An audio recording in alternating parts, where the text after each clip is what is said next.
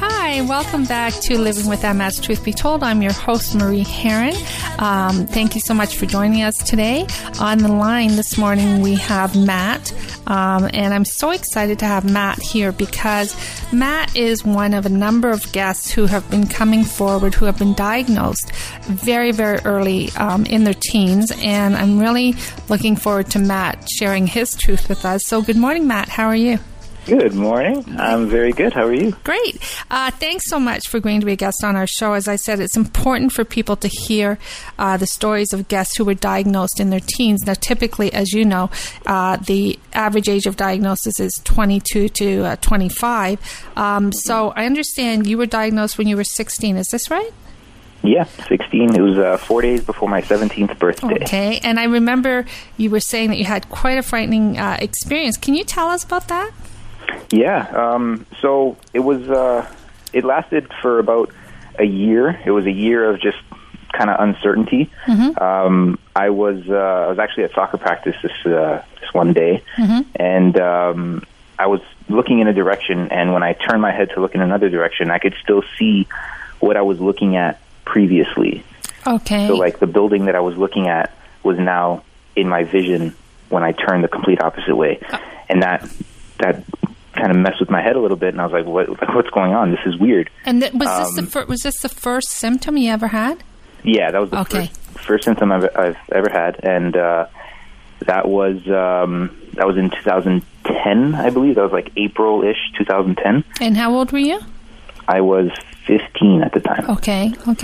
So that happened, and then the questions started coming up, and I went to go see a neurologist eventually because there was other symptoms that started to come up. Mm-hmm. I looked at my coach after that, and he had like 3 heads, so I started to see like kind of like double vision, right, and stuff. And it was weird. I've never experienced that before. So I went to my mom, as most 15-year-olds would probably have done, and she was very concerned as well. And we ended up going to see a neurologist at Trillium Hospital. Mm-hmm. And actually one of the first things he asked was if I had experienced any trauma of any kind, like blunt force trauma to my head. Like a concussion or something? Yeah, because that's what he thought it was. Mm-hmm. And I actually had previously just hit my head when I was in school. I was playing soccer in school, and I had like a head-on-head collision with another person. Right. And so that's the first thing that I thought of. And I was like, oh, yeah, that happened like a couple days ago. Right, He's like, yeah, that would make sense. This is probably a concussion. Right. And I just for our listeners, I just want to clarify. I mean, you are still very active, but you are a very active soccer player. Yeah, I try to, yeah. yeah. So, okay, so then... how long did it take them to find out that it was MS? It was about a year. Mm-hmm. I did a whole bunch of tests. In that year, I probably did about 12 to 15 MRIs or so. Mm-hmm. I felt like I was just like every week or every other week I was in the MRI machine. Mm-hmm. But I did MRIs, I did CT scans, mm-hmm. I did what everyone loves very much, the ever so dreaded spinal tap, which I actually was lucky enough not to have done. Yeah, that was probably one of the scariest things that I've done. But that test is actually the one that showed mm-hmm. that I had MS. So what originally started out as a possible concussion, and I mean not so serious, mm-hmm. I guess, ended up being multiple sclerosis. And I was originally told also that I was never going to be able to play soccer again. Right. And that was very fun to hear. Mm-hmm. So yeah, I went from that to just. Yeah. I lived with that. So here you are. You're 16 years old, and you've just been told that, you know what, the life that you thought you were going to have, you're not going to have, right? Exactly. Okay. Yeah. Okay. Exactly. So I'm not gonna drag you through it and say how did it make you feel, but what about your family? Like what did they tell you this was? Did you have any understanding or? So my family had no real idea of what multiple sclerosis was themselves. I didn't either. But my family is one of the probably the most supportive families ever. Whether that being my immediate family, so just like my parents and my brother, as well as my extended family, being my uncles, aunts, cousins, stuff like that. Right. They are amazing. They're incredible. Right. They took the diagnosis that I had, and I have a very close family. It's very large. We come from a Portuguese background. Right. That side of my family, and we are typically, very large families and stuff, but we are very, very close. And my family took that diagnosis as kind of like a sign to say, like, we have a very close relationship with each other, so let's use that close relationship to give back to the community. Right. So they right away got on my side, and they said, don't worry about it. Like, you're not going to fight this alone. Right.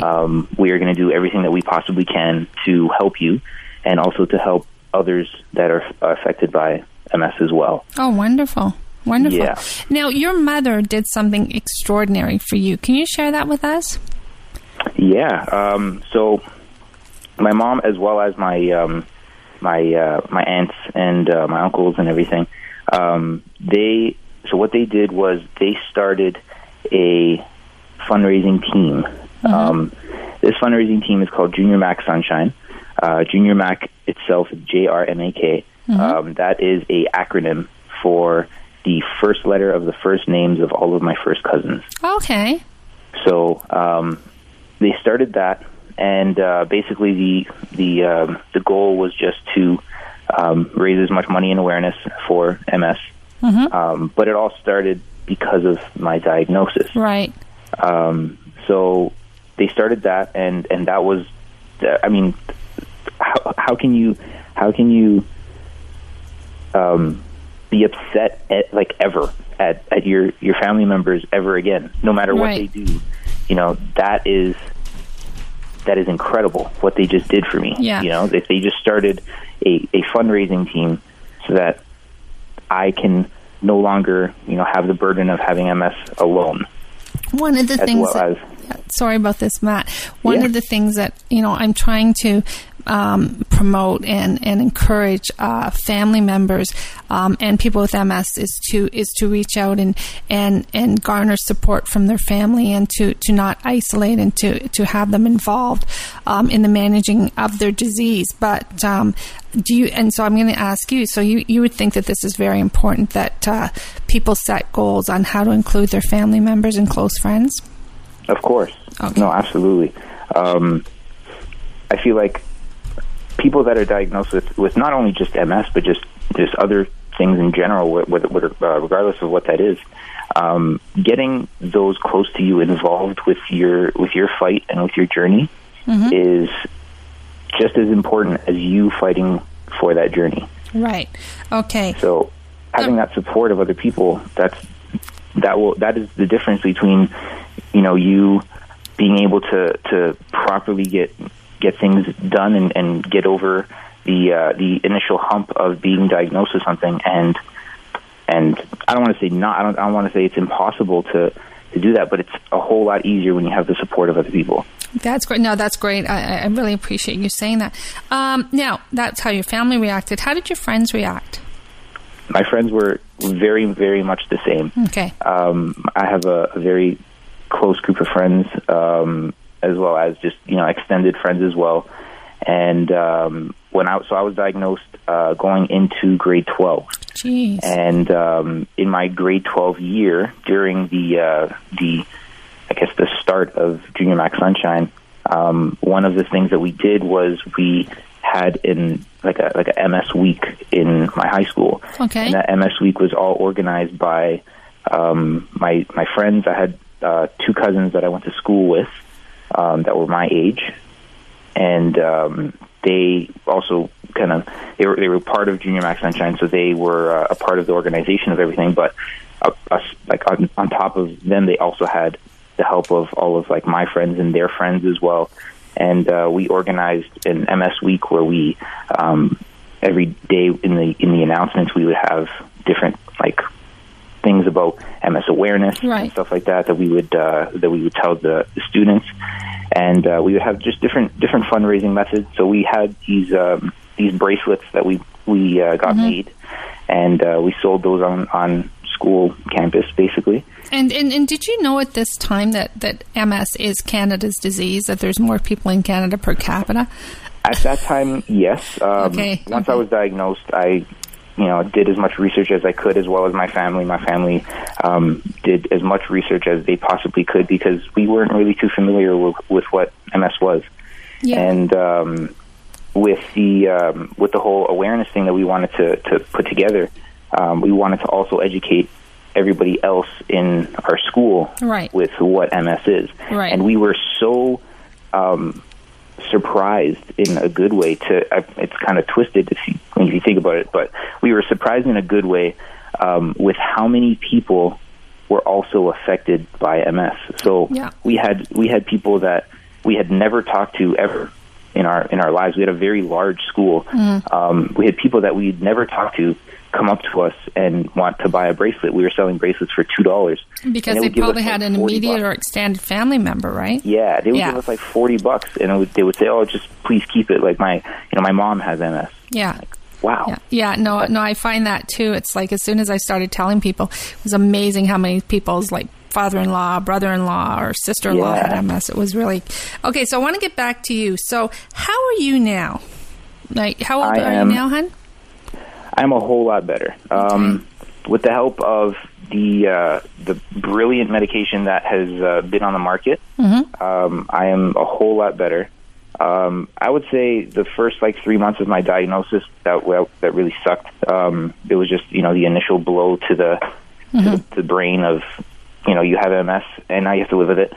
So the first 3 months was kind of rough, but ever since then it's just been a road of just me trying to be as positive as possible, and just trying to get the help that I can. Obviously, you sometimes you're not as healthy as you should be. Sometimes I go for that extra cheeseburger, and sometimes I have things that I shouldn't have and stuff. But that's pretty normal. But for the most part, I found that if I just take care of my body, if I stay as positive as possible and maintain as many relationships as I possibly can, that it's possible to fight it and to live with it, with the help of the medication that we have on the market right now. Right. I mean, I was on Copaxone. Okay. All right. Go ahead. Go ahead. Say it. So I was on Copaxone for 5.5 years. Okay. And it worked well for me, minus the fact that it was a daily injection. I hate needles, but you got to do what you got to do. Right. And so it worked for about 5.5 years, and then it started to get a little bit worse. I started to kind of neglect my body a little bit. I was not eating so well and not exercising as much. I did have a couple relapses throughout the time, but I guess that's pretty normal. I've had it for, 7 years now? Right. 7 years. So, it's pretty normal to have a couple relapses in those times, but nothing crazy. It was just, sometimes I would lose feeling in the tips of my fingers. Yeah. And things like that. It was nothing debilitating. Yeah, so you're not threading a needle, right? No. Okay, so you know what? When people say listen to your body, okay, and I know how I interpret that. I know that if I put my head forward and I can feel a tingling in my spine, I know that something's on its way, so I just rest. How do you listen to your body? How do you interpret that? So one of the biggest things that I experience is the fatigue factor of MS. So to me, that's like the biggest telltale. So I always feel kind of weird telling people that, I can't do something right now. Like I'm really tired, because, everyone gets tired. It's normal. But I can tell the difference between being tired and being fatigued. MS tired. Yeah. Yeah. You know, like MS tired is a whole different thing. It's like when you're laying in bed and you can't even like turn over to grab the remote kind of thing. You're right. Like I understand. Like you're exhausted. Yeah. So that to me is one of like the biggest signs that I have to kind of listen to my body. So if there's times where like when I was in school, you know, if I have an 8 a.m. class and I wake up and moving to the other side of the bed is not possible, the 8 a.m. class is not going to be attended by me because that's pretty impossible. And that's what I mean by managing your disease. And I was saying to somebody recently about pushing on and pushing through. And I mean, sometimes when I go downstairs and I exercise and I really push through and then I notice I feel better. Other days I'm not so good. So it's a difference between knowing your body. It's like, do you really want to go that extra mile or you just want to do the normal stuff and, you know, keep the status quo? And I think that's part of listening to your body as well. Let me ask you this, Matt. If someone has just turned on their podcast and they've been diagnosed recently, and this is the first time, what are 3 pieces of advice you'd like to give them? The 3 pieces of advice I would give them would be, the biggest one that helped me was to keep an open mind and be as positive as possible. Okay. This is something that if you let it control you, it will control you. Right. Hands down. It will definitely get the best of you if you let it. Okay. And the only way that it won't is if you remain positive and you take everything for just what it is. Right. If you wake up in the morning and you are extremely exhausted, like MS tired, then don't beat yourself up. Don't think that, oh, the world is out to get me and everything like that, because I've been there. You know, I've woken up and I'm like, oh, like this sucks. I just put myself in a pit. But just take it for what it is and understand that it's not always going to be like this. Look at the positives of things. Can I ask you just one thing? Because I deal with a lot of people on social media and Twitter, and you know it's unfortunate because I know that sometimes people will say, "Oh, you're faking it." And do you have any advice for people who really are tired, who really can't sit out in the sun, whose friends and family members maybe don't understand it? Do you have any advice for them? Just listen to your body.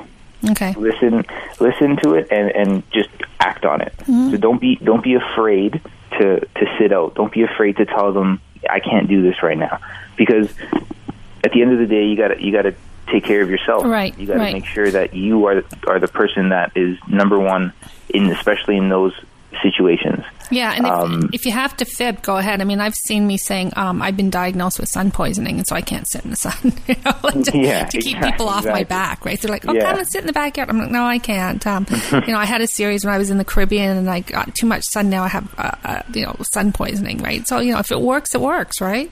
Yeah, no, absolutely. And you don't have to explain the whole thing, right?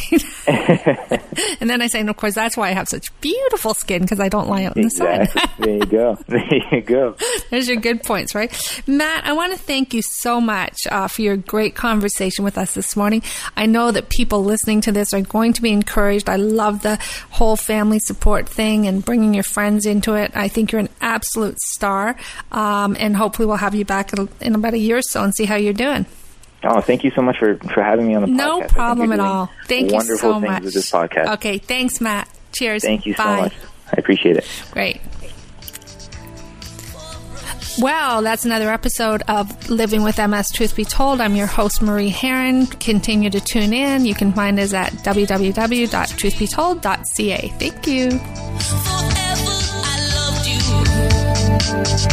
Forever it seemed.